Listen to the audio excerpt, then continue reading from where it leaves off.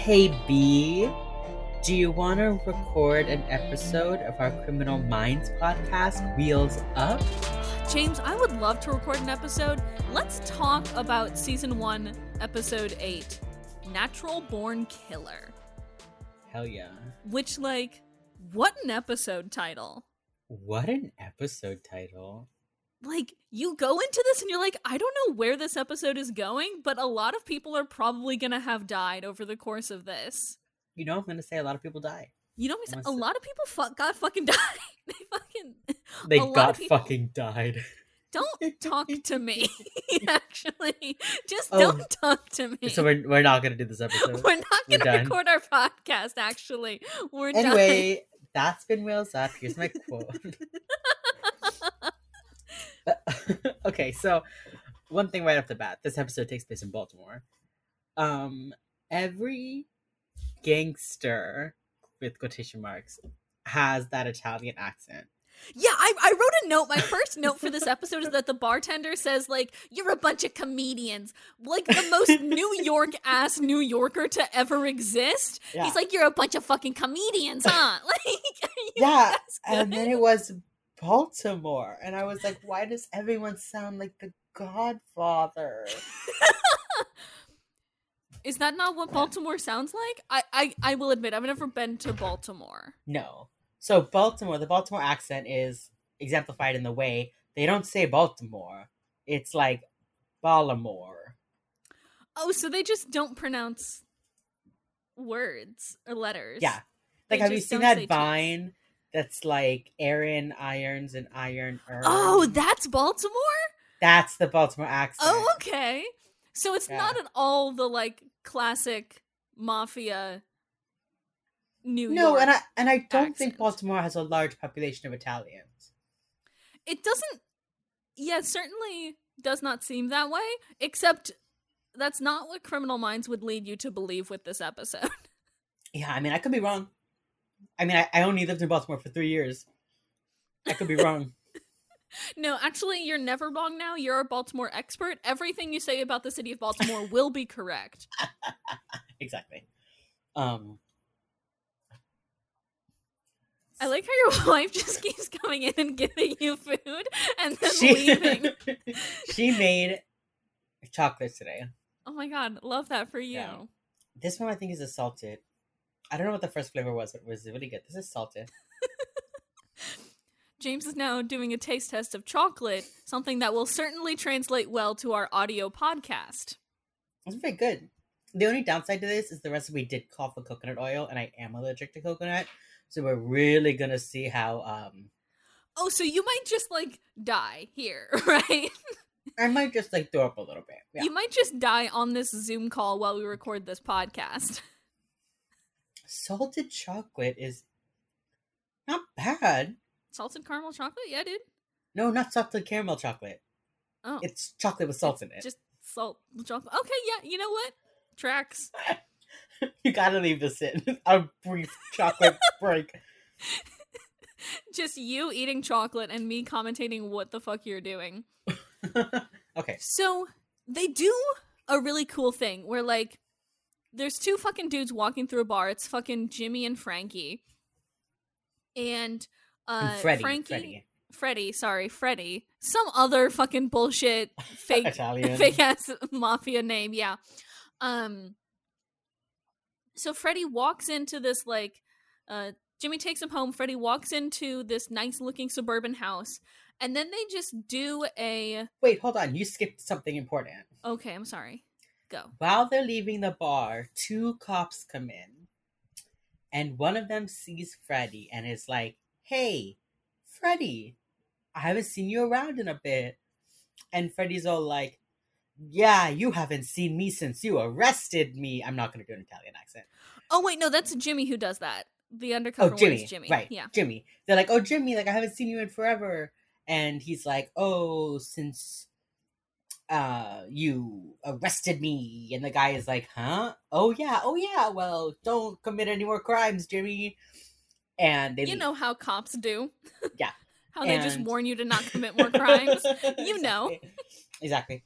And yeah, so they do that, and Freddy is all like, hey, since when are you friends with cops? And Jimmy is like, I'm fucking not.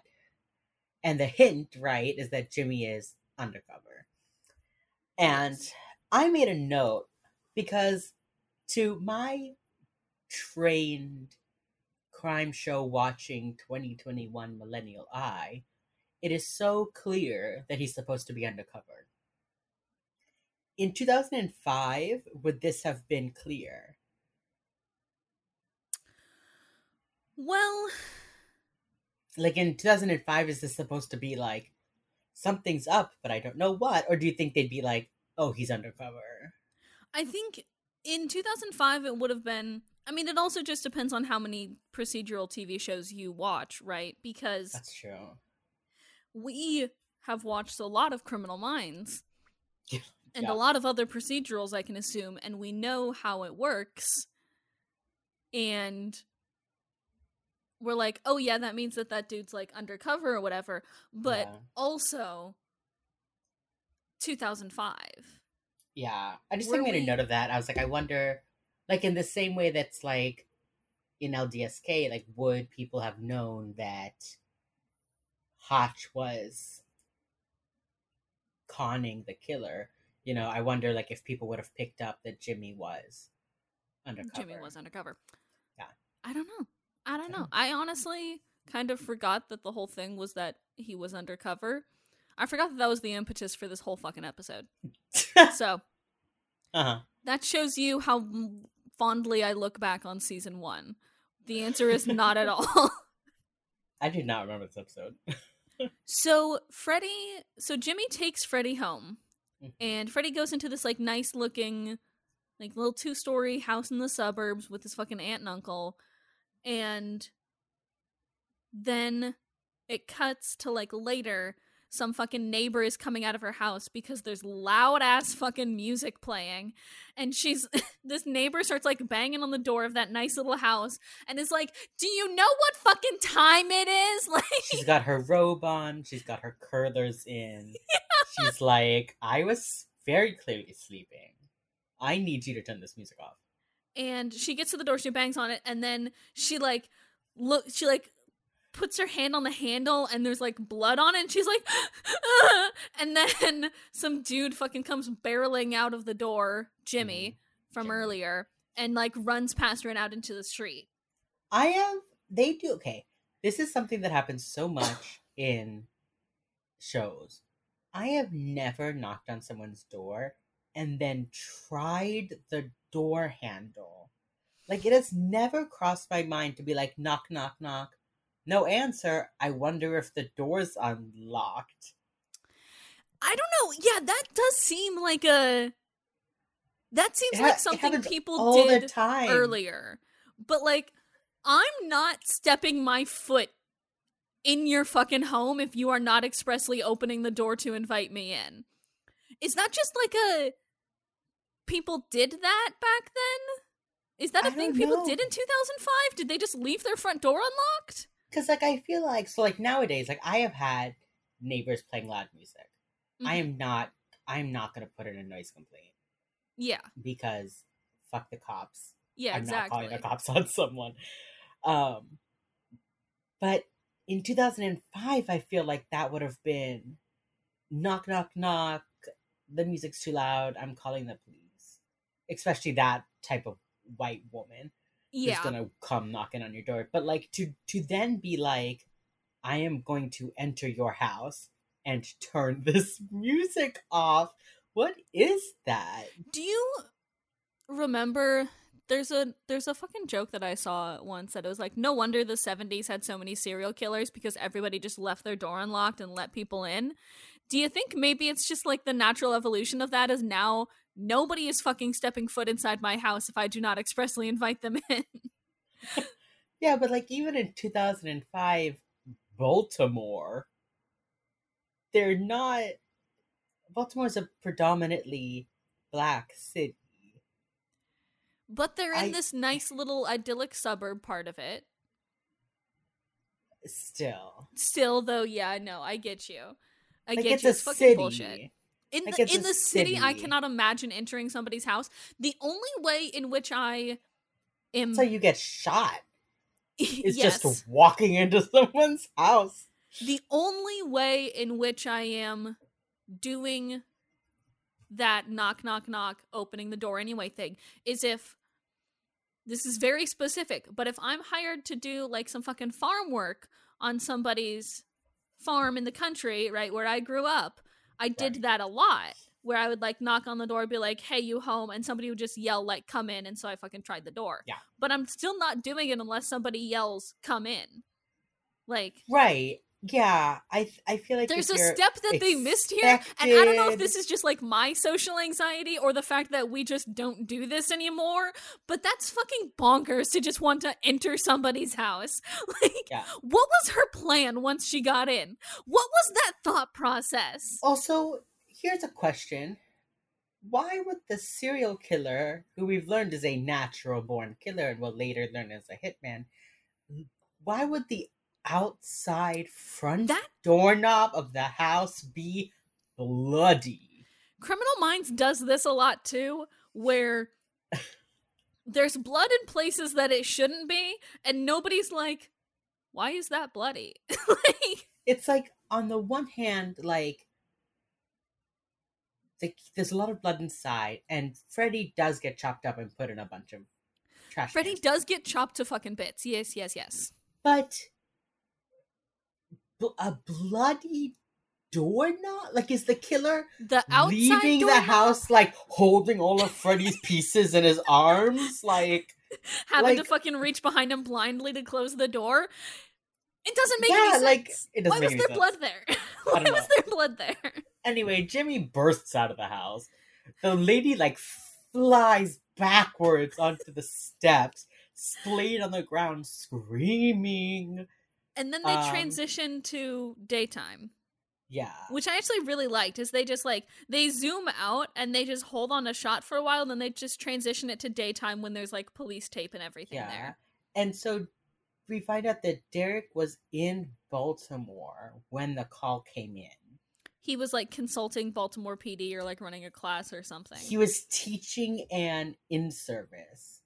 Which... I don't know what that means. I think it's sort of same thing as, like, fucking, you know, when, like, teachers have in-service in school where they, like, learn how to be teachers. I feel like this is, like, a special class for cops to be cops. Cops to be cops.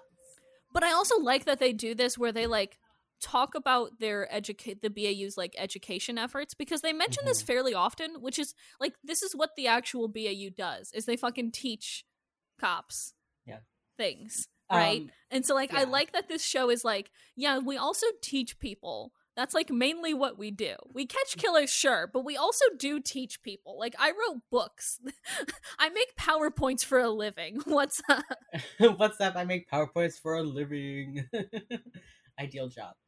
Sharon literally makes PowerPoints for a living. She's a graphic designer. Your wife's living the dream, I gotta say. Honestly. But I don't think they've done it yet, but later on in the briefing room, when they, like, spend more time in there, there's, like, a whiteboard up on the wall that says, like, teaching this, like, lessons in this, like, on the wall. So it, like, looks like they have, like, some sort of teaching schedule. And they never, like, mention it. And I've already noticed it a couple times, but it's, like, there is, like, a nice piece of, like, background dressing. Yeah. Like, whose job is it this week to go teach this thing, you know? Yeah, and then they also say it when, like, sometimes when people are just gone, they're like, oh, they're off teaching in whatever department, or oh, they're off consulting somewhere else. Yeah, and we see that, like, when Reed and Penelope have to, like, repass their physicals, Derek is, like, the guy that does it, and then, like, we learn that, like, Derek was teaching JJ, like, self-defense, and we see him, like, leading a class of like FBI Academy students. Yeah. So we do see it. Like, at one point, Emily and, like, Steven or something are teaching, like, a profiling 202 class. Yeah. In season, like, 13. So we see that a lot. So it's just interesting. I really like it because it number one, mechanically, it lets the writers get away with a lot of like, sometimes this person's just not here, right? And so I like that. I also just like it because the other show that does a lot about this is on Netflix, Mindhunter. Well, it's about the same department. It's about the same thing. It's about how they started the BAU. Yeah. And so they focus a lot on the fact that they are just like teaching cops to recognize patterns and shit. Mindhunter, dreadfully fucking slow. So fucking slow. Season 1 is much better than season 2, but season 2 does have lesbians. True. Yeah. So I got really bored like 3 episodes into season 2. Whoever fucking Jonathan Groff's character in that show is fucking insufferable. Season 1 is like really good, and I really like his character in that. But in season 2, I was like, oh, I would fucking hate this guy. Oh, you're that kind of white boy. I see. Yeah. Anyway, enough about other serial killer shows. Let's go back to fucking Criminal Minds. This one. Yeah. So anyway, I thought it was interesting that they gave an excuse as to why Derek would have seen the case, because in every episode so far this season, it's been like Hotch gets a phone call out of nowhere about a case, or like Al just so happened to do this, or JJ made a connection. You know, like they're not like it's a lot of serendipity thus far. This one is just like Derek saw this case because he was here teaching people, because that is the BAU's job. Right. So I think it's interesting because later they haven't decided whose job it is to pick cases yet. Yeah. Later, it's like JJ being like, we have a case. I have chosen a case for us to work on. Yeah. Whereas like in season 1, they're like, yeah, we just keep kind of like stumbling into serial killers. They really just like stumble ass backwards into cases. And it's really funny, actually. Yeah. So they're in the house. Derek says he happened to hear the call come in. And so we find out that William and Helen DeMarco live in the house, both dead. They have no kids, and we saw a white man leaving the scene. And this murder scene is grisly as fuck. Oh my god. There's so much blood. Everywhere. Everywhere. Yeah. Everywhere. And Derek says that it's a BAU case because of just like the massive overkill. Because like Helen, he like kind of walks through and he's like, okay, so Helen was tied to this chair. She had one cut on her throat and she was dead pretty much instantly because the blood splatter is up to the fucking ceiling. Oh god, it was so rough. And then her husband in the shower did not fare quite as well because he got fucking tortured in like 4 different ways, and then just like gut like a fucking deer. Yeah. This show gross sometimes. Sometimes this show's kind of gross. No, sometimes this show so fucking gross. You know what? I did want to mention this though. People call this show and this, you know, general genre as like torture porn, like serial killer porn. I don't really feel like Criminal Minds does kind of celebrate the serial killing aspect. Like they talk about it. Sometimes the cases are like fucking wild, but it doesn't. Sometimes they're pretty fucking bonkers, yeah. Yeah, but it doesn't like in the way that SVU is like the woman in the alley and it's gritty and it's dirty and we're gonna talk about all the ways she was assaulted and brutalized. This show is like, hey, this thing bad. Let's stop them before they do more of this thing. Like it doesn't feel like it's gross. Yeah, it like doesn't necessarily feel like it like lingers on the trauma, the grisliness of it. I think, yeah, there are some episodes that do it worse than this one. I think overall Criminal Minds does try and like they focus more on finding the people, but there are some episodes that you could make that argument of like the one that comes to my mind is the Kansas City one with the big old torture chamber thing, the big old torture plant. Where it like cuts to the lady as she's going through this guy's fucking sick ass jigsaw game or whatever.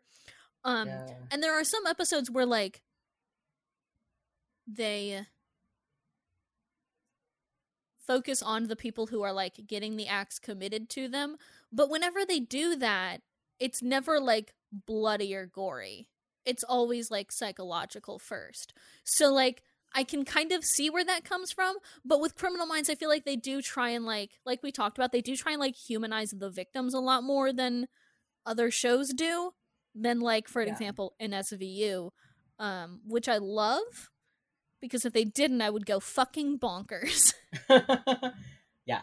I think that, you know, the times that I feel like they are overly glorifying or romanticizing serial killing is like with like Frank. Then they're like the most prolific serial killer and they let him like talk and talk.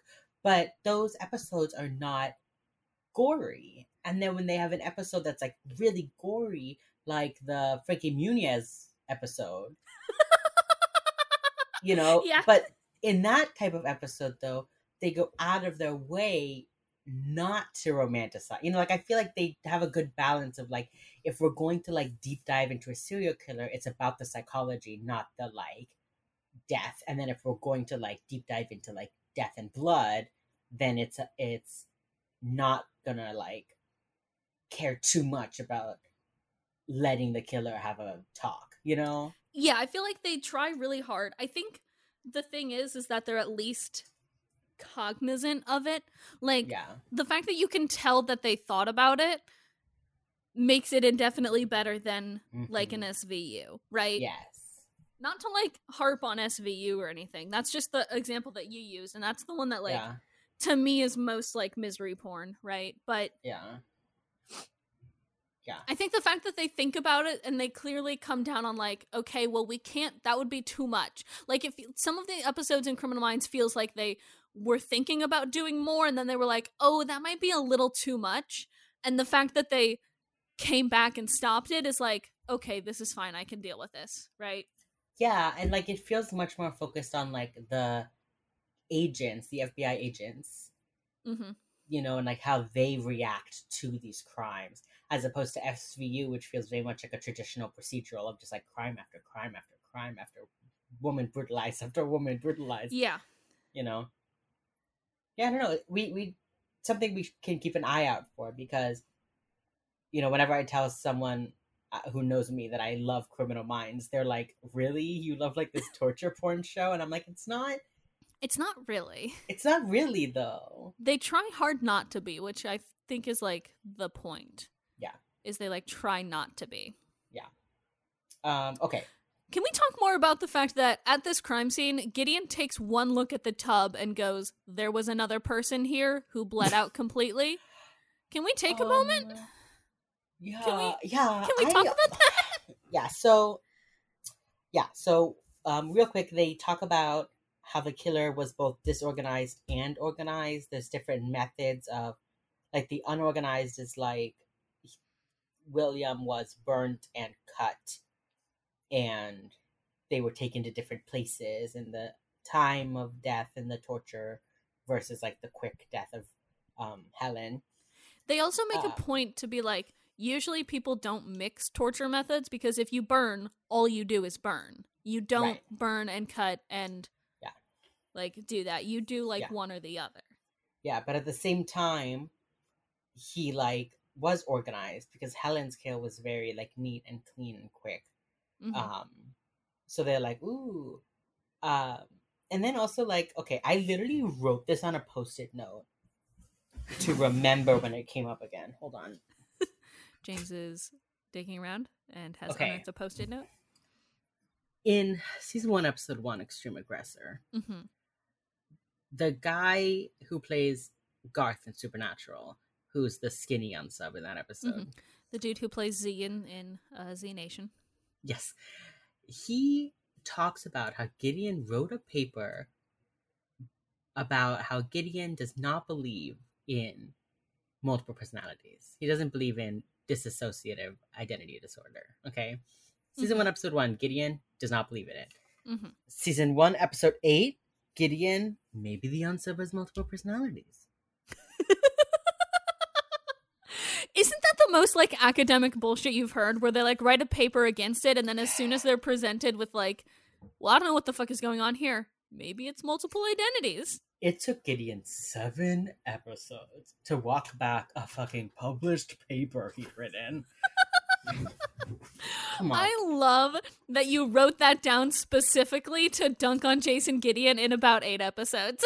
Well, I didn't remember it in this episode. I wrote it down because of Henkel. Oh, yeah, okay. Because in Henkel, Gideon's like, he is, well, they say multiple personalities. I'm going to call it what it is, dissociative identity disorder. Yeah, they that's one of those things that they change because, hey, it was 2005. Yeah. And they change it later in, like, season 4 or 5 or whatever. Yeah. And also, like, in the Henkel episode, he does have, multiple personalities, So in episode 1, as soon as Gideon was like, yeah, I don't believe in it, that's fake, I was like, I'm taking a fucking note because your fucking unsub in season 2, episode 14 has multiple personalities. I love that you, like, heard him say that, narrowed your eyes, and then wrote out a receipt just to pull out later. I, like, literally, it's been pinned to my corkboard since we filmed that episode in fucking October 2020. Okay, God, don't let people know how long it took for us to actually get this podcast started, please. Don't let them know that we were sitting on that episode for like a solid 3 months. Don't let people know that. We're good podcasters, please. Yeah. Yeah, and then he looks at the blood and it's like somebody was drained completely. And then Reed's like, yep, fucking 10.6 liters or whatever. Oop. Like, it's interesting. Okay, here's what's interesting to me. You, based on what I've seen in other crime shows, you can completely insanguinate someone not cutting them to pieces. Yeah, that is true. That is something that they do later on in Criminal Minds.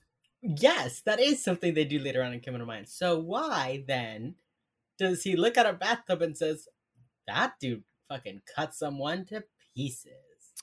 Well, few reasons. Number one, it would be somehow less messy, I think, to cut them to pieces than to exsanguinate and then drag their floppy body elsewhere.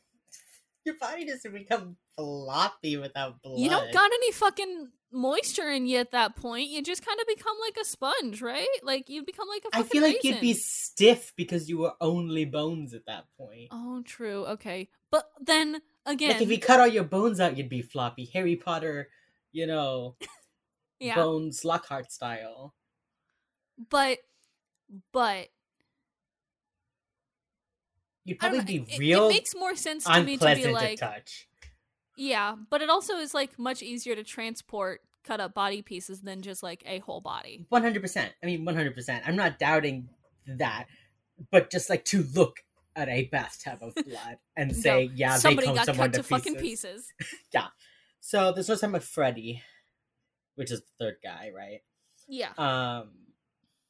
Yeah, and then it cuts to like JJ's talking to the media and giving the profile. She's like reading the profile to the media. Yeah, she's like immediately giving them the description. Yeah, I guess you're right. Even though 5 minutes earlier, Gideon was like, witness descriptions are historically inaccurate. And then JJ's just like a white male between ages 30 and 40. Yeah, oh, so funny. Yeah, so they have to figure out, like, and then it goes back inside, and they're saying, like, okay, so torture, like, there's functional torture to get information, and then there's, like, sadistic torture just for kicks. Yeah. Yeah, so they've got to figure it out, and they realize, okay, so he killed Helen to torture William. Like, it was, like, a psychological torture. He killed her in front of William to weaken his mental capacities. So the guy is either a professional killer, a natural-born killer, if I may say so, or a psychopath. Yeah. ¿Por qué no los dos? I don't know. Why can't he be both? Yeah. So they head back to the BAU at this point, right? Yeah. So we get a clip of Jimmy in his apartment watching JJ give the description on television, and he calls his detective. Oh, he calls case somebody manager guy, yeah, and he's like, the detective made me, and now like they're describing me, and like Freddy is dead, and the guy is like, just hold on, hold out, just wait, don't worry about it, just wait. And Jimmy's like, ooh, okay. Mm-hmm. So they make plans to like, they're gonna pick Jimmy up later, basically. They're just like, hold tight for now, Jims. We'll get you out there later. We find out it's 24 hours later. Yeah. We find out they made him wait another day. Garcia searches for similar cases and finds cases going back 10 years. She finds a whole fucking bunch of them. And she like brings in like boxes and she's like, there's more on the way, by the way. Yeah. And they start like putting up things and they have a whole shit ton. Whole shit ton. It's really interesting to me because they're like the most prolific serial killer. But they say the same fucking shit in the middle of season 3 with Frank. They use like, they're like, John Wayne Gacy like killed 30 or whatever, and he's like, if all of these are actually his, then he's more prolific than Gacy. And then they fucking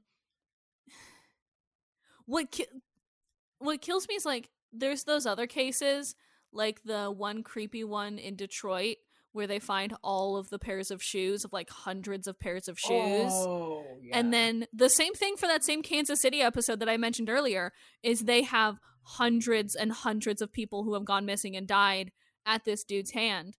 And in Canada, the one with the pig farm. Yeah, no, the pig farm is the one that I was talking about. It's the Canada. It's like a Detroit. Yeah, they like cross the border or whatever. Oh, yeah. And so somebody is just fucking going to town on a snowblower outside my window. I can't hear it. Good. So like, there's obviously like, they have to know at this point, they have to be beaten down enough by the possibility that like there's somebody out there who's killed hundreds of people that you don't even know about yet. Yeah, it's rough. And then it cuts from Garcia and Morgan to back to the street, and somebody finds a head, Freddy's head, in the neighborhood trash can. Yeah. And you find out that he was in 7 trash cans along the street. Yeah, so they kind of like, they go back to the briefing room at that point, and they're like talking about like, yeah, well, we found Freddy's head in 7 different trash cans, or Freddy's body in 7 different trash cans, and he had ties to organized crime. So was this a hit? And then JJ comes in and she's like, hey, Gideon, there's some fucking agents who want to talk to you. The organized crime out of Baltimore, the FBI office or whatever, wants to talk to you or whatever. So Gideon and Hotch like go out there. Yeah, JJ brings in like the sketch, and then it's like, oh yeah, by the way, there's like some guy that's super angry out there. So they go out there. This guy, whose name is Kramer. Yeah. Detective Kramer. Agent Kramer. Agent. Yeah. Agent Kramer. He brought his whole ass team. There's like 5 guys in the background. As like a field trip, I guess? I don't know. I mean, we say that like the BAU doesn't bring all fucking 10 of them whenever they go yeah, somewhere. Fair. But like, he literally came here, wanted to say one thing, take the case back, and leave. Like, was he expecting them to have like a dance off for it? Are they like the Jets and the Sharks now? I don't understand. He's like, if I have to make the fucking 1.5-hour drive from Baltimore to DC, I am bringing my boys along with me. I am bringing my boys because I do not want to drive alone. Yeah, so you find out he's the FBI agent in charge of organized crime. He's like, stop looking into it. Drop it. Stop it. We've got it from here. We've got it. Don't worry about it. And Gideon's like, yeah, okay. And then he goes back into the office and immediately.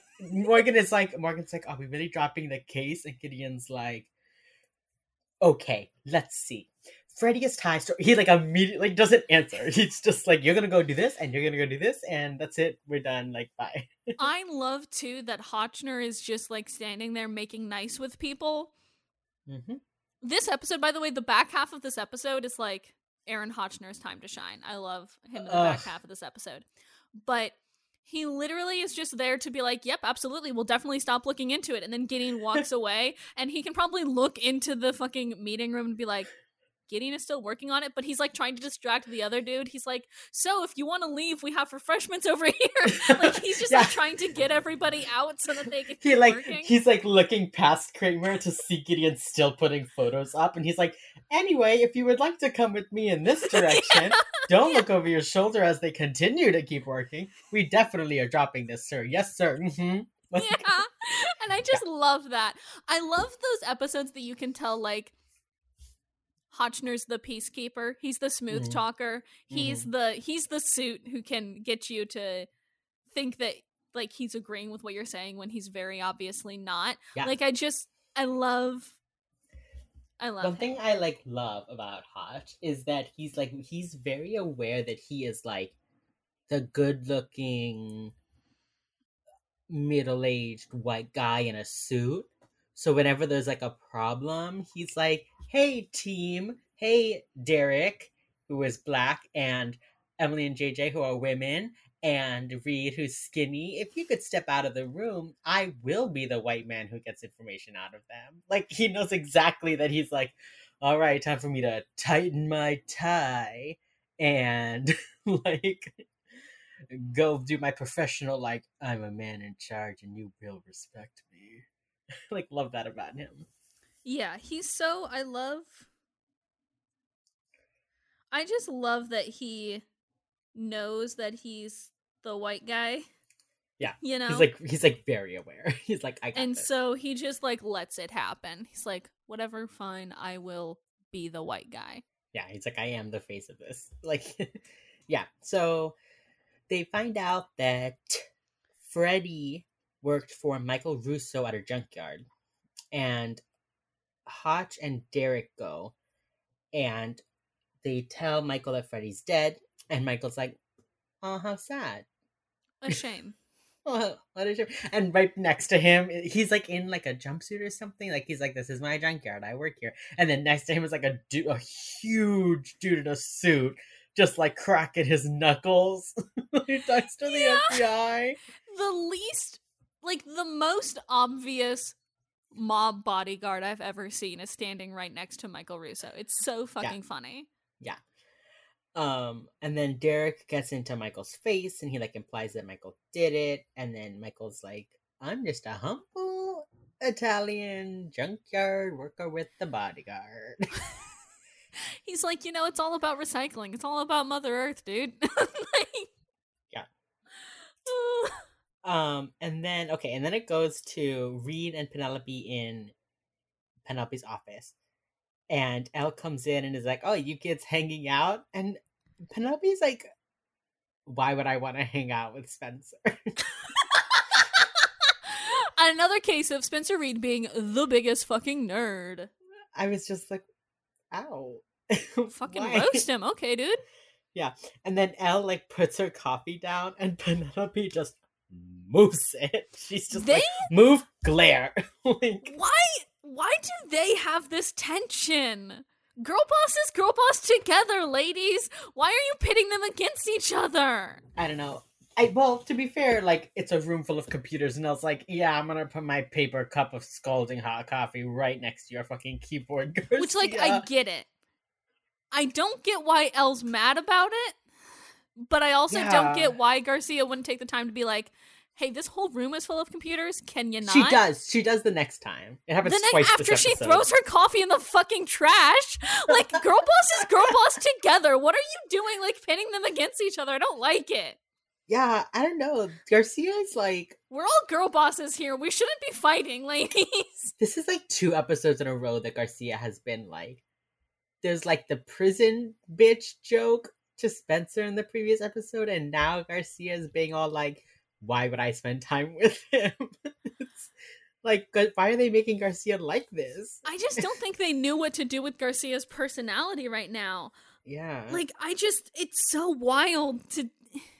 Yeah. Girl boss is girl boss together, y'all. When one of us is a girl boss, we're all girl bosses. Let's stick together, ladies.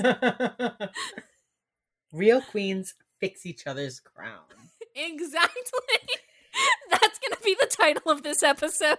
I know we're talking about grisly murder and shit, but real queens fix each other's crowns. Yes. There's a ship, you can cut this part out, but there's a ship no one talks about, Elle and Penelope. Okay, but I think they could be so much fun. It's like Elle is like angry and Penelope is like angry but like in a like cute way. I think it would have been so fun, like the enemies to lovers of it all. Yes. The enemies to lovers of it all. God, we could have had it all if any of the women on this show were gay. We could have had it all. Okay. The enemies to lovers of it all, of like Penel. the angry one finally like breaking their walls down for the cute smiley one. Like they start hooking up and it's like angry hate rival sex. Yes. And then one day like Penelope gets like hurt in the field and Elle is like, excuse me, that is the person that I kiss. You're not allowed to hurt them. Like everyone talks about Gel, no one talks about Penel. I think I'm leaving that in the podcast. Okay. I'm deciding that this podcast ships all of them together at all times. Oh yeah, any combo, any way, any day. Any combo of the ladies, I'm here for it. Yeah. I hate us. We can like we'll shit on all of the straight ships. We'll shit on Hotchness, we'll shit on Demily, we'll shit on Jeed, we'll shit on Willifer, we'll shit on Josh, Gotch, all of it bad. Lesbian any ships, combination every of single the one. ladies, we're here. We're here for it. Any combination of the ladies. Oh no. Okay, we gotta get back to this case. Oop. Yeah, let's do it. I'm just fully laying down under all of my blankets now. That's how this podcast recording is going.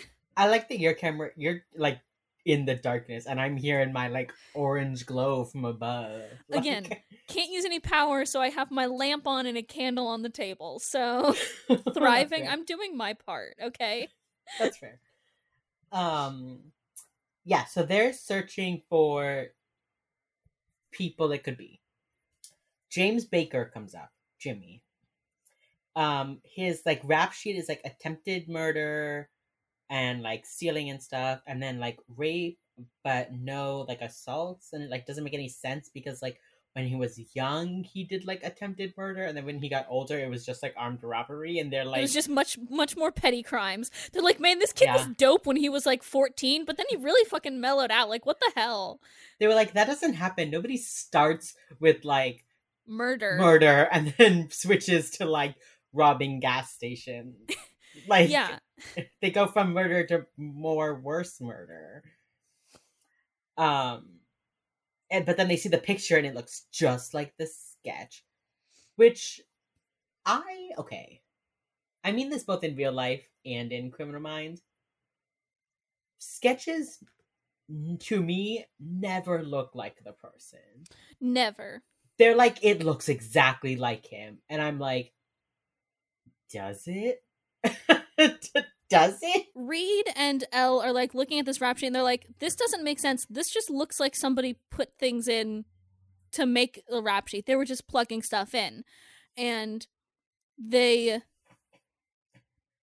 like, what if he was undercover? Holy shit. Yeah, and so at the same time that that's happening, Hotch and Morgan are at Jimmy's apartment.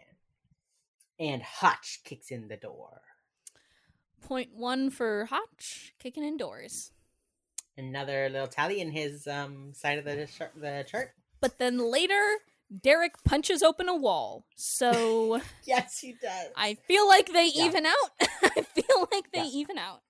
So the apartment's like absolutely empty. They call it a crash pad. Oh, I have a good quote here. Should I say the quote or save it so that I only say it at the end? Is it like a funny one? No, then but I think it's the only quote I wrote down.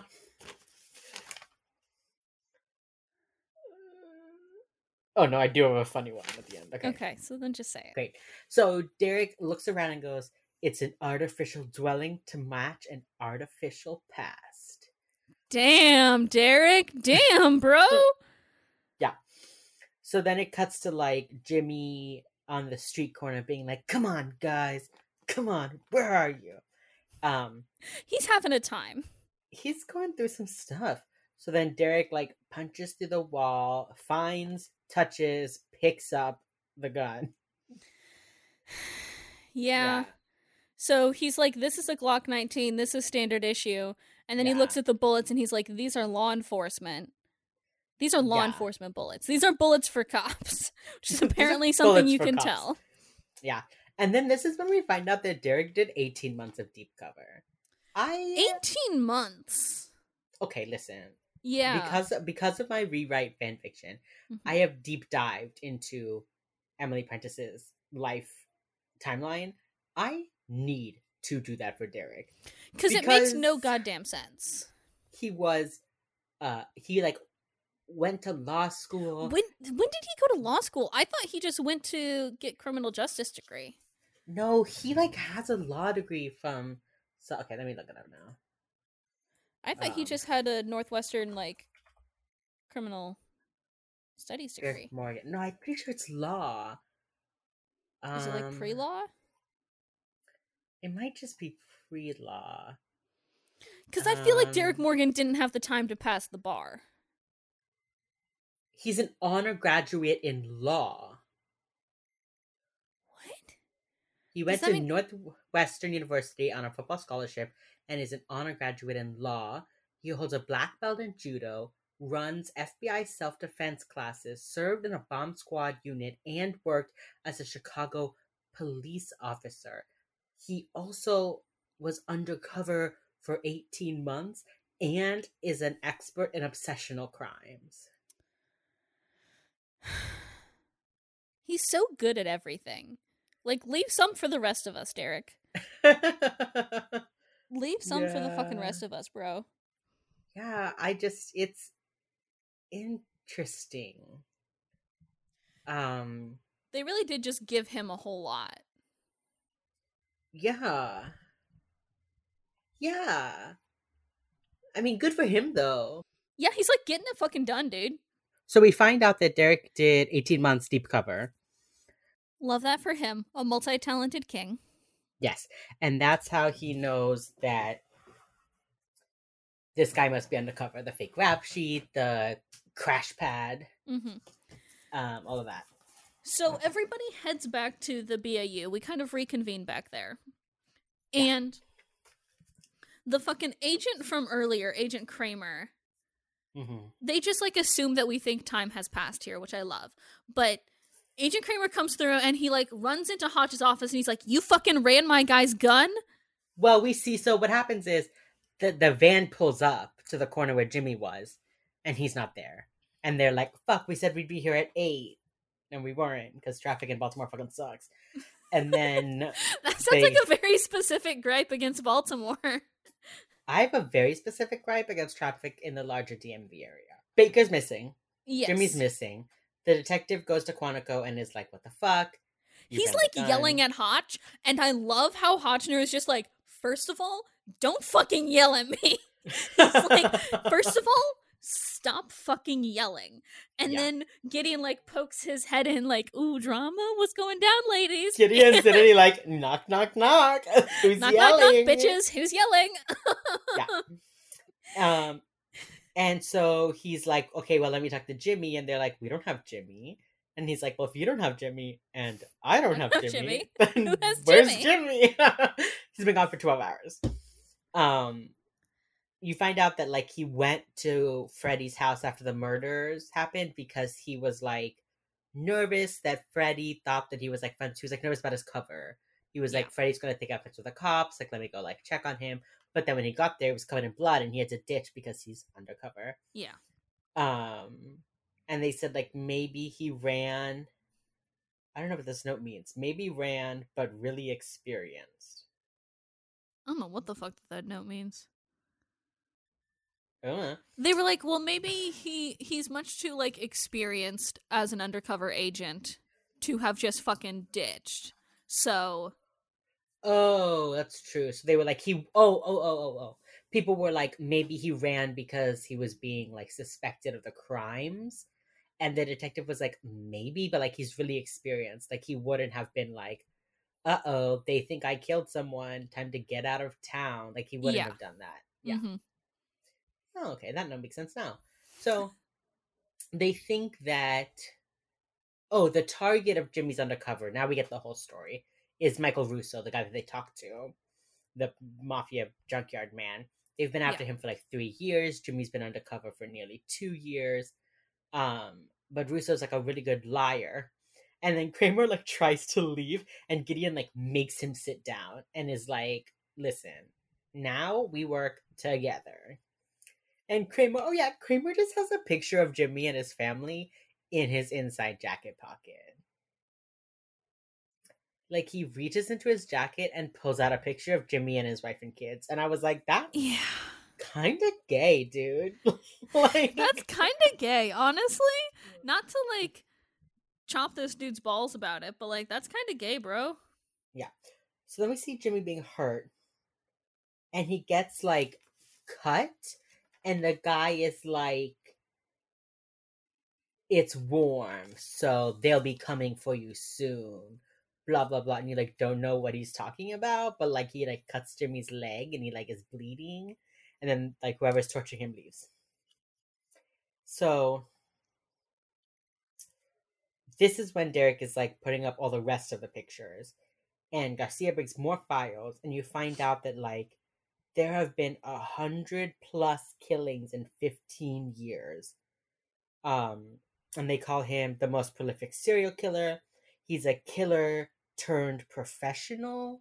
So like Mm-hmm. the killings that she found in the DMV by the way is DC, Maryland, Virginia. Yeah. The killings they found in the DMV of the past 10 years were all like professional hits, but when she like expanded her search, she found even more because he had been like a serial killer before he was a hitman. And they say that he found the perfect career. Which, okay. Yeah. I mean, it's Sure. also they kind of like it's interesting to me that they're like he's done this for so many years and not gotten caught because all of them look like gang hits. But I don't know. It's just like it's interesting to me that they're like this guy's fucking prolific and he's very very good at what he does. And why did he trip up now? Like why Right. why did we just now catch on? Yeah. We also see that Garcia doesn't like looking at the grisly pictures. This is like one of the first times I think we Which see is her being fair like, because this is grisly as fuck. yeah. She's also like not an FBI agent. She's not. She doesn't do crime, guys. No crime. I mean, she does crime, but not blood crime. Yeah. Yeah. So Hotch and Derek, I love that Hotch and Derek are like on the case this episode. I know. I love whenever they're partnered up. Yeah. Because they're just so. They're like, we are male authority figures. Yep. And it's just so funny to me. Yep. They go to the bar and find Michael Russo there. I wrote Derek in sexy suit. He's wearing like a black button down, black tie, black suit, and I was like, damn, Derek. Derek really fucking getting it, my guy. Derek is like, I have to wear a suit, but I'm still sexy. I'm still gonna look fucking good, y'all. Yeah. Hotch was the same thing every episode. Derek is like, nah, brah, I got suits to spare. Like, yeah. You see all the salary that you're spending on your kid? I spend it on suits. I send it on me. And the ladies. They they tell Michael Russo, hey, your hitter is out of control. And Russo's like, I don't know what you're talking about. And Hotch is like, I'm just saying, if you're not ordering these hits, he's still doing them, and it's gonna look bad that you can't control your people. And then Russo like stands up and is like, I'll deal with it. And then Derek like puts his arm around Michael Russo and is like, what are your men gonna think about you looking so friendly with the FBI? And then he like leaves. And everyone in the club, everyone in the bar is like looking at Russo like so whispering that he's like close with like an FBI agent. I like how they're all like, I love that everybody else in the bar can think of no other logical explanation other than the fact that your boss is in bed with the FBI. Like, if you're someone, the FBI's been after you for years, they show up, they like, needle at you and they leave. Like, wouldn't your people just be like, man, fuck the FBI. Get your hands off my man. But they wouldn't be like, wait a minute. Are you kind of gay, dude? Like, are you in bed with the FBI, dude? Are you kind of gay, bro? Well, it's kind of gay of you to like follow the law, bro. Bro, it's kind of gay of you to let that other man put his arm around you. That's kind of gay, bro. That's kind of sus, bro. Yeah. Anyway, toxic masculinity is a prison. Yeah. Then we see Gideon leaving with a vest, and Reed and Elle are with the surveillance team outside of Russo's office. And they're just kind of like Garcia and Reed are like saying some like nerd shit about how the fucking listener devices work, and then Elle's just like, so will they work? And then Garcia's just like, I mean, yeah, if yada yada yada nerd shit explanation works, then yes. And Elle's just like, so will it work? And then it starts to come over the speakers that it is working. She's like, okay, good, thank God. Yeah. Elle's so stupid. I love her. Love of my life. Mean lesbian. She's not a nerd. Exactly. And like, I want her to talk down to me about being a nerd, and that's okay. So I thought this moment though was actually really interesting because Reed is explaining basically they like shoot a beam of light at the office window and it like reflects back the sound. It's called the rule of optics. And Garcia knows it. Yeah. And I thought that was interesting that they didn't have Reed be like, blah, blah, blah. And then the other people are like, okay, nerd. Instead, Garcia was like, yeah, the rule of optics. Everyone knows that. And I was like, yeah. Everybody knows that. Yeah, guys. Just like looking around furtively like, dude, does everybody know that? Yeah. So then they can hear him. And also, okay, this made me laugh so hard. Russo calls and he picks up the phone and he's like, Vinny, you gotta come here. I was like, really? Y'all are not expecting an FBI like tap of your phones after all this fucking time spent running away from the FBI. I was just laughing so hard at the fact that the fucking like Italian mafia hitman's name is Vinny. They really were like, gotta do it. At least one of them has to be named. They went on to fucking fantasynamegenerators.com and went over to look at Italian names, and this was the first 5 that popped up. They're like, Jimmy, Freddie, Michael, Vinny. Like, oh god. Yeah. Oh, and then this is the guy talking. Then it cuts back to Jimmy being tortured again. The guy's like pulling Vinny's fucking teeth out. And also talking about, on like maggots. A landline phone. Yeah. It's like it has a fucking cord attaching it to the receiver. Like, this is an old ass phone. And I shouldn't be surprised because it's 2005. But like, bro, that looks like a phone my grandma had. Like, yeah. So then Garcia is doing her tip-tap type in. And she finds that there are 10 Vinnies in this mafia organization. Because of course there are. Elle puts her coffee down. Garcia just throws it away and is like, Garcia just like throws it in the trash. She's like, all of this equipment is very expensive. And it's like, okay, yeah, but like, hand it back to her then. Right, just be like, hold this or I will dump it on you. Don't just like trash. Elle is literally like, I wasn't finished with that. Like, hey queens. Why are you fighting? And then I wrote, Garcia, felony, LMAO, got him. Garcia's like, we'll all go to prison if anybody sees this. And then Reed's like, yeah, don't worry, we're committing a felony, it's fine. And then Elle's just like, yeah, it's fine, dude. Are you being a little bitch about it? Like, it's fine, dude. It's like so funny. This is like twice in a row Gusty has been like, yes, I am hacking, and yes, this is a felony. Hey, Reed, you're now an accessory to a crime. Twice. So they find out Vincent Parada, he has a juvie record but no adult record, and they're like, that's gotta be him. And then it cuts to Gideon, Kramer, Derek, and Hotch in the junkyard. Hotch is hit and beaten and fucking garroted. He's like fucking choked out by this dude, yeah. Yeah, so he puts the garrote, the like metal thing to like choke Hotch.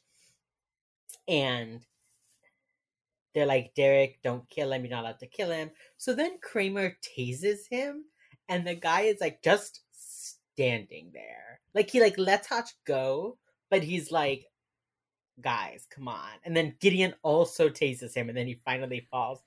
I was like, fuck, man. And it's rough. Like, why do tasers scream 2005 to me? Like, an adult person using a taser just screams 2005. I don't know why. It's not just like the taser, it's like the taser gun. Like when you shoot the thing and it like has the two clips and the strings. That kills me. I mean, cops should be using tasers and not guns. Yes, absolutely.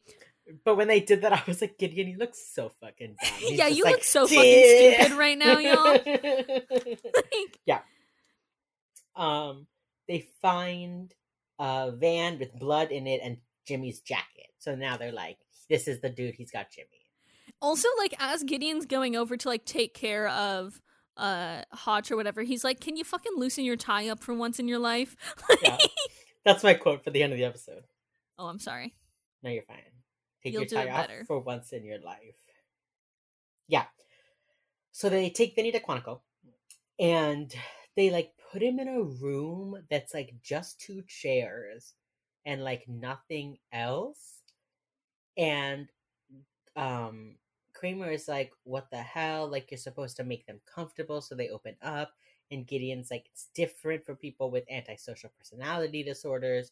We need to make him uncomfortable.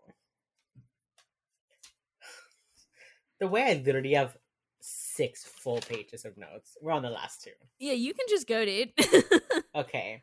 So then Derek, Elle, Penelope, and Reed are looking at stuff, and they looking at Vinny's stuff, and they find tapes. And like, tapes. Oh, this is, yeah. They're like, tapes. We're gonna go watch it. Like, yeah, I know. I found a better quote for the end that I wrote down. Who the fuck uses tapes? I know. So they're like, ooh, we're gonna watch movies. It's gonna be great.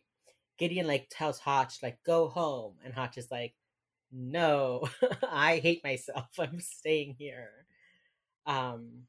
Gideon is the first one to introduce himself.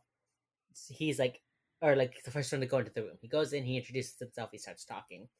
And Derek and Hotch and Kramer are watching, and Kramer's like, why don't I just go in there and like beat the shit out of him? Like, turn the cameras off.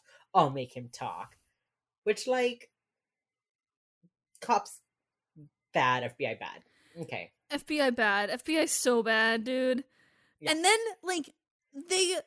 Hotch is just like, he learned to deal with abuse at a young age. The pain does fucking nothing for him. Shut the fuck up and let us do our jobs. Hotch isn't like, dude, that's wrong. Hotch is like, nah, it wouldn't work.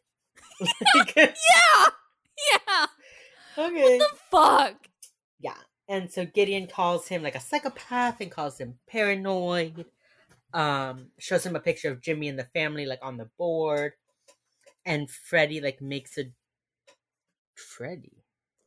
No, the guy. Vinny. Oh, no. So they are talking about Freddie, and Vinny is like, do you remember that commercial where they sell those dead worms? The like pills that'll help your dead worm. Like making dick jokes. And Gideon is like, oh, are you familiar with it? Do you have a problem with your worm? Like, why does the way that you said that just sound like a John Mulaney joke? The way that you said that just sounds so much like a John Mulaney joke, and I don't know why, but it's like... Do you have a problem with your worm? Yeah. Gideon, once again, calling men impotent. That's really, like, his favorite fucking thing to do. I know, but the thing is when he says that, Vinny is like, shut the fuck up, dude. But then Kramer runs in and is like, the guy you took is an FBI agent. Rah, rah, rah. And then he leaves. And then Vinny just like looks at Gideon and is like, is it still paranoid if I'm right? And Gideon's like, motherfucker, dude. So he just leaves because you can't do anything else at that point because Agent Kramer fucked you over so badly. Yeah. So then Penelope and Reed, this is a great Penelope joke. They're like putting the tapes in and Penelope's like, I hope this one's like gonna be about a naked co-ed and a plumber. And Reed's like, what? And she's like, a naked co-ed and a plumber. And he's like, I don't know what that means. And she's just like, okay, well, like, you know how co-eds just like... Okay, so in porn, there are several like... Welcome to our describing porn corner. I hate it here too. Don't worry. No, I'm not going to. I just like really wanted Penelope to be like, I was making a porn joke. Never mind. Reed. Also, like, in what world does Reed not watch porn? Yeah, we know you aren't getting any right now, baby boy, and it's Come okay. on, Reed. But like, it's fine, Reed. Bro. Anyway, there are videos of people being tortured and eaten alive by rats. Which is horrifying. Horrifying. And also, you can see Penelope just like puts it in, presses play, and then she's like, oh, what the fuck? And Reed's just like, just put in another one. And they're both just staring with like blank, abject horror on their faces as they're staring at this screen. I just like, this is the most prolific serial killer ever of all time. Psychopath, whatever. You find tapes. Really? You're gonna think they're gonna be like fun? Porn? Like, in what world is the collection of tapes in the psychopath serial killer's box not videos of dead people? Well, this is Garcia, though. She doesn't know all that.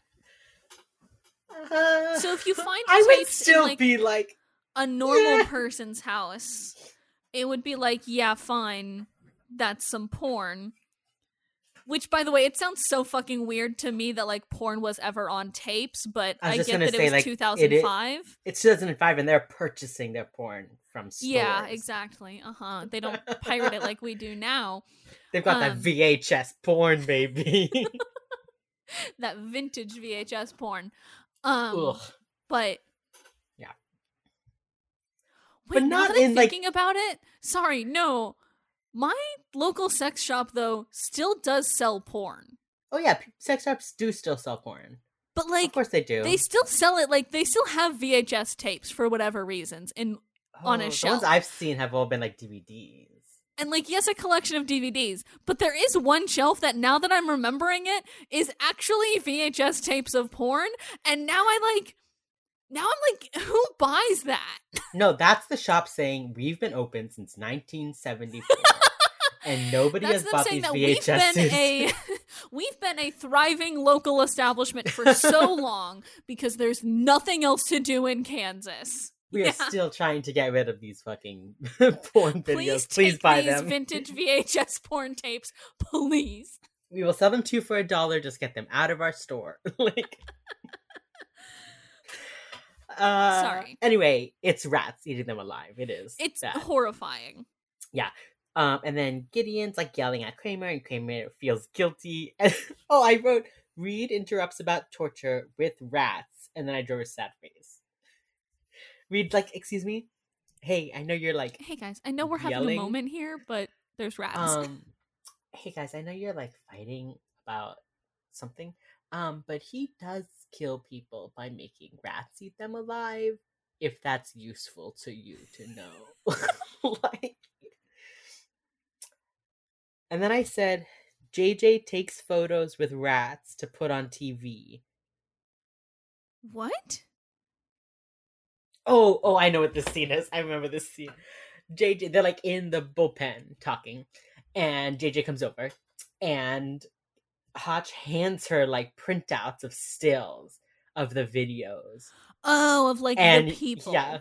And she's looking at them and she's like, "What is this?" And they're like, those are people being eaten alive by rats." And she's just like, "Uh-huh. What do you want me to do with this?" Yeah, because like, what the fuck do you want her to do with that at this point? Yeah, and Hotch is like, "If you could like put those on TV and maybe we can figure out what his like horrifying though. That yeah. Imagine finding out that your loved one is dead because you see a picture of them getting eaten alive by rats on the 11 o'clock. How fucking horrifying. Yes. And she literally is like, "Okay." Just like leaves with these photos. She's like, "I hate my job. She absolutely did not put those on TV. You have to know those went into her office trash can. No, she was like, 1 into the shredder, 2 into the shredder. If only I could put my brain into the shredder, 4 into the shredder. She's like, no one is seeing these photos. Or she just like redacted everything except for these people's faces, and that was it. I think it was like to figure out like what room they were in, like if anyone recognized like the style of room or something. If like, I see a picture of a dead person being on the floor eaten by rats, I'm not looking at the architecture. I'm not saying, oh, that's a beautiful antebellum home. I'm saying that's a person getting eaten by rats on a dirty basement floor. What the fuck? Can you put that on the news? I don't think you can. I don't know. It's not exactly like a war documentary, you know? Like it's not exactly people getting eaten by rats. Like sometimes things are too gory to be put on the news. They don't put incredibly gory things on the news if they can avoid it. They don't. No. Like Jesus Christ. I don't know. Fucked up. Just like, Fucked they're up. just like, I'm not doing this. I'm going home and I'm getting drunk, and you guys can see me tomorrow. Like, goodbye. Honestly, yeah. So fucked up. Let's Hey, continue. Garcia, do you need to forget those rat photos? Why don't you come over and drink? Let's get fucking wasted because holy shit, we've both seen horrifying things today. Yeah. So then they figure out that Vinny lived like completely off the grid. He like has no home address, no phone number, no electricity bill, no credit cards, no nothing. And they say that like what's weird though about this most recent killings is that Freddy was very easy to find. And that would have been really like off script for him. You know, like it was very easy to find Freddy's decapitated head. Yeah, and the other bodies that were just in fucking trash cans on the same street. Yeah. And he like didn't torture Mrs. DeMarco either. Yeah, and so this is when Gideon looks at Hotch and he goes, "What do you say we fucking finish this thing?" And Hotch heads into the interrogation room with Vinny. And this scene, this last Hotch part is so good. Ugh, my heart. My heart belongs to Aaron Hotchner, not for any of that like weird straight person reason, but just because I think he's a good boy. I mean, he's an okay boy. He's a cop. In this scene, in this scene, he's a good boy. Yeah, in this scene, he's a sad little boy. So you find out basically he's like, "Hey, Vinny, your dad beat you, all the time, and you used to blame your mom for it. But then you realize that he was beaten your mom too. And like, you've killed hundreds of men, Vinny, but only one woman just this time. And that made you fuck up."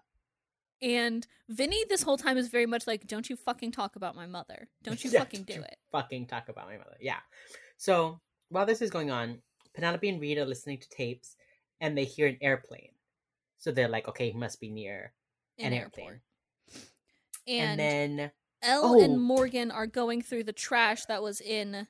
This logic, I don't necessarily understand. I love this logic to pieces. So they're going through the trash that was in his car. All this stuff they found was from his car, his van. And they find a pizza box. They find a whole bunch of shit. They find like fucking burger wrappers and like fast food shit, just a lot of other garbage. But they find a pizza box. And Elle is like, where do you order pizza from? Derek's like, I order it from my neighborhood. And she goes, exactly. Every single person only orders pizza from their neighborhood. And that's how they find him. There is only one pizza place with the name of their pizza, and it's in Glen Burnie, right by the airport. I like this logic for what they use it for. They're like, okay, so here's the other thing though, is if you get a pizza delivered, right, you have to be within the delivery range of that store. Yes. Of that pizza store. Yes. So like, obviously, if he's at a stakeout, he's going to whatever pizza place is near his stakeout. But I'm not gonna drive more than half an hour for a fucking pizza, dude. I don't know. No, like this talk logic, about him like this logic tracks for me. So it tracks for me if he was only buying pizza when he was in his own neighborhood. But they're going through like, oh, it's burgers, it's like coffee things, it's things you eat on stakeouts, because he like stalks the victims for a long time.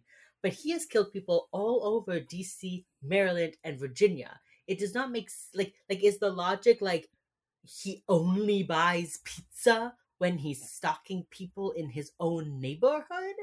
I think the logic works when you combine it with airport sounds and when you combine it with like looking for things in his father's name. I think it's just a little piece of the puzzle. I don't think it's the whole puzzle. I think this is a piece of the puzzle. I mean, I get that, but the idea that she's like, I found a pizza box. You only buy pizza from your own neighborhood. Therefore, his neighborhood must be near this pizza restaurant. That tracks for me. I don't know. That tracks in my head. I just like, does he literally only eat pizza when he's home? Or does he get the pizza delivered to his house and then just take the box with him of like his leftovers while he's on a stakeout?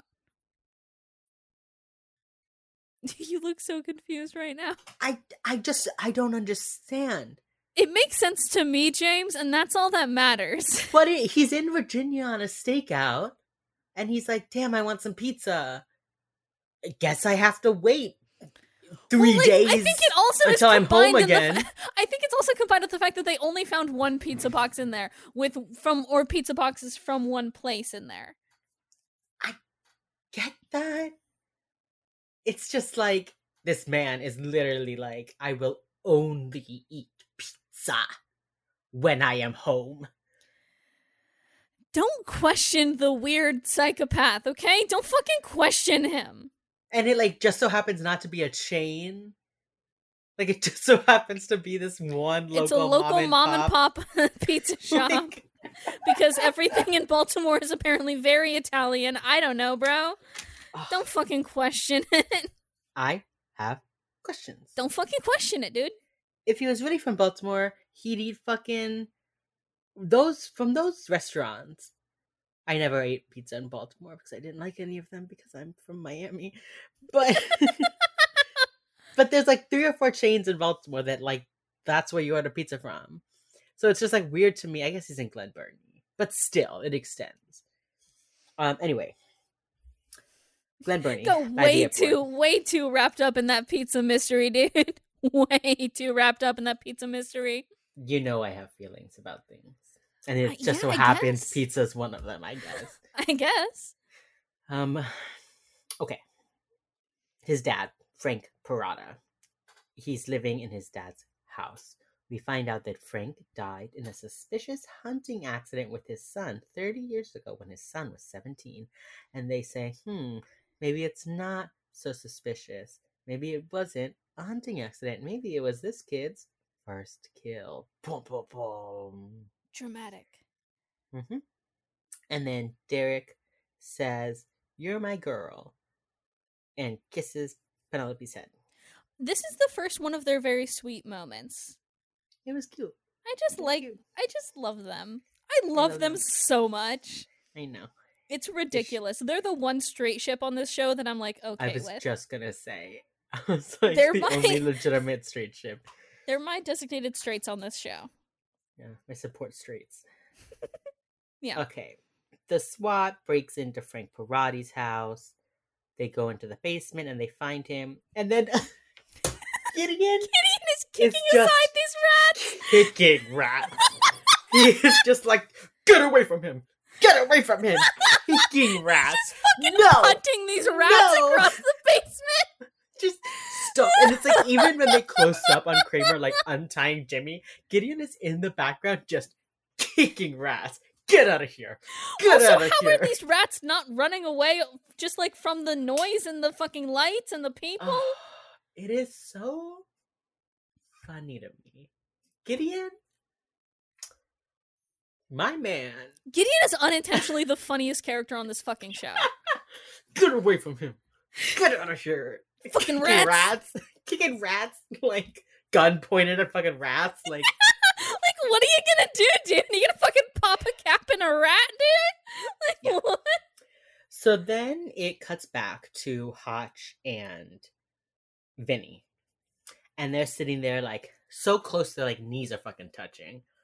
And they're talking about, like, your dad hit you, and, like, you know, there's two types of people, and, like, some people grow up to be killer. Like, some people who are abused grow up to be killers. And then, like, as Hotch is walking out, Vinny is like, and what about, like, the other type of people? And Hotch turns around and goes, some people grow up to catch them. I love Aaron Hotchner so goddamn much in this moment. Yeah. It's really just so... to me. I love Aaron Hotchner so much. And I think this episode and this revelation hits harder because you just met Hotchner's son. You just met his son. Yeah. And so you're like, yeah, you're going to break the cycle, dude. You're going to do all you can to be better than your dad was. And that just, like... Yeah, and I... That hits, dude. People that talk hits about in my how heart, Aaron, man. People talk about how Aaron Hotchner was abused as a kid. And I didn't remember it because this is the only time they mention it. Mm-hmm. But it is, I think, made very apparent in this episode that, like, he catches bad guys because his, like, father was a bad guy. I think it's such a good... I don't know, it just, like, every so often through the series, like, I think they harken back to it a lot in a lot of really little ways. And I think it's such a good cornerstone to build your hard-ass male character from. Like, it's just like, the fact that Aaron Hotchner uses his authority to protect other people in, like, when they're on a case or, like, in a room or, like, to make people listen to his teammates is just so fucking good. And, like, reading that as, like, the little kid standing up for himself and standing up for his brother and standing up for his mom, standing up to his dad is just like, Yeah, and I think that it really informs the way that he is, like, a father to the team.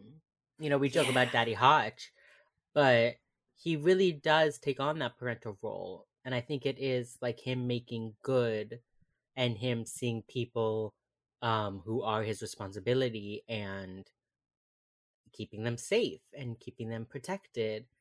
You know, and the fact that he, you know, in this episode and again, you know, downplays his own physical and emotional hurt to make sure that he can continue to support his team members says a lot about him. Like, he's, you know, not to read too much into him as an abuse victim, but he, you know, I guess is used to that more physical pain, emotional pain, and so he pushes it away in order to be a better father figure, authority figure to the people he loves, his team.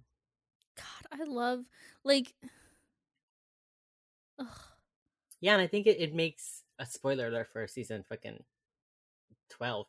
I think it makes his decision to leave make sense, you know, as abrupt as it is because of all the behind the scenes politics.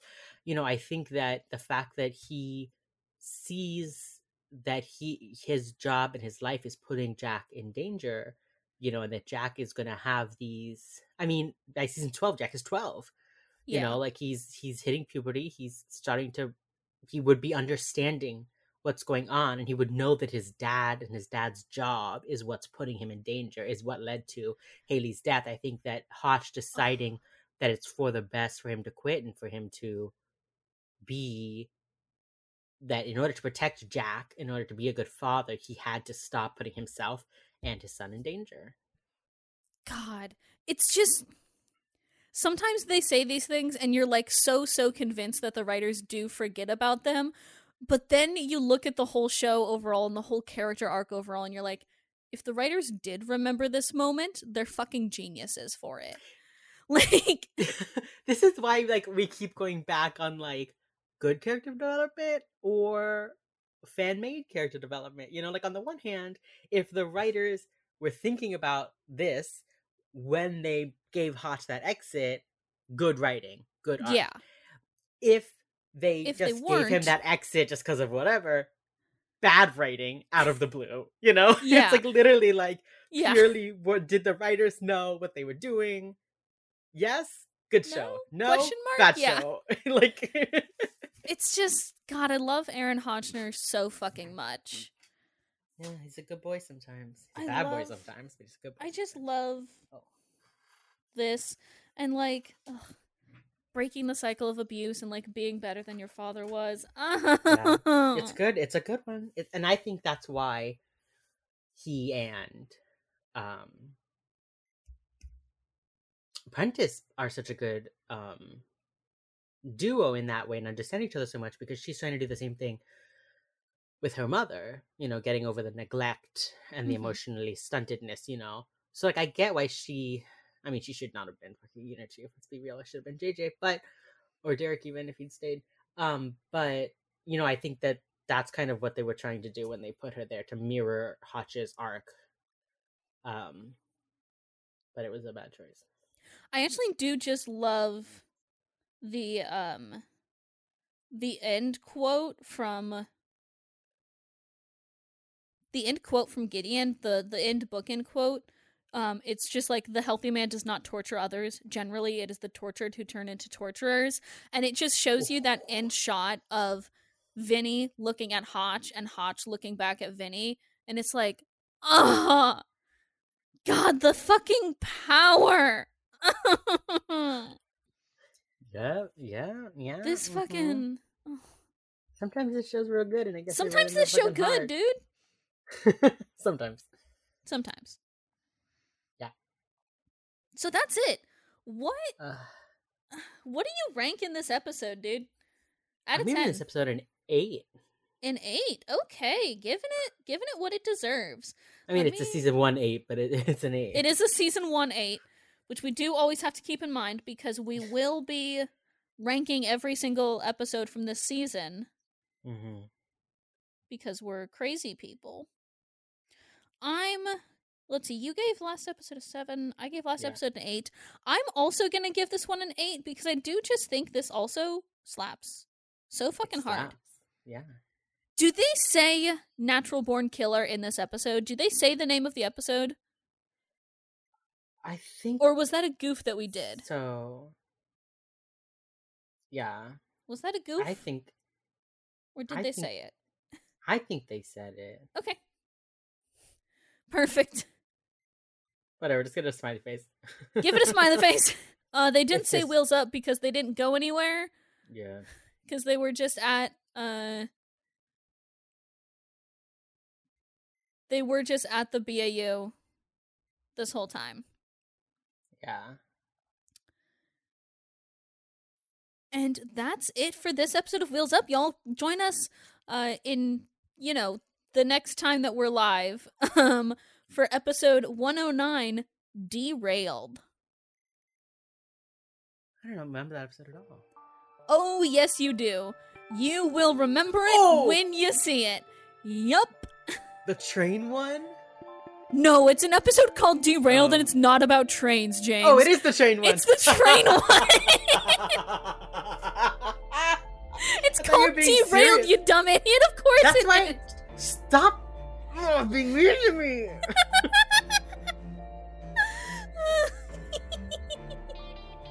We will be back in 2 Wednesdays from now. You know the drill with that episode. Until then, y'all can find us on social medias at Wheels Up Pod pretty much everywhere. And we will see you then. James, do we have an outro quote? We do. As Penelope Garcia says to Spencer Reed while they're on their way to watch videos of people being eaten alive by rats. Yay, movie night! I'll make popcorn. I love her! Oh, I love her so much. Literally like, I'll make popcorn. Is it porn? Lit. Oh my god, it is rats eating people alive.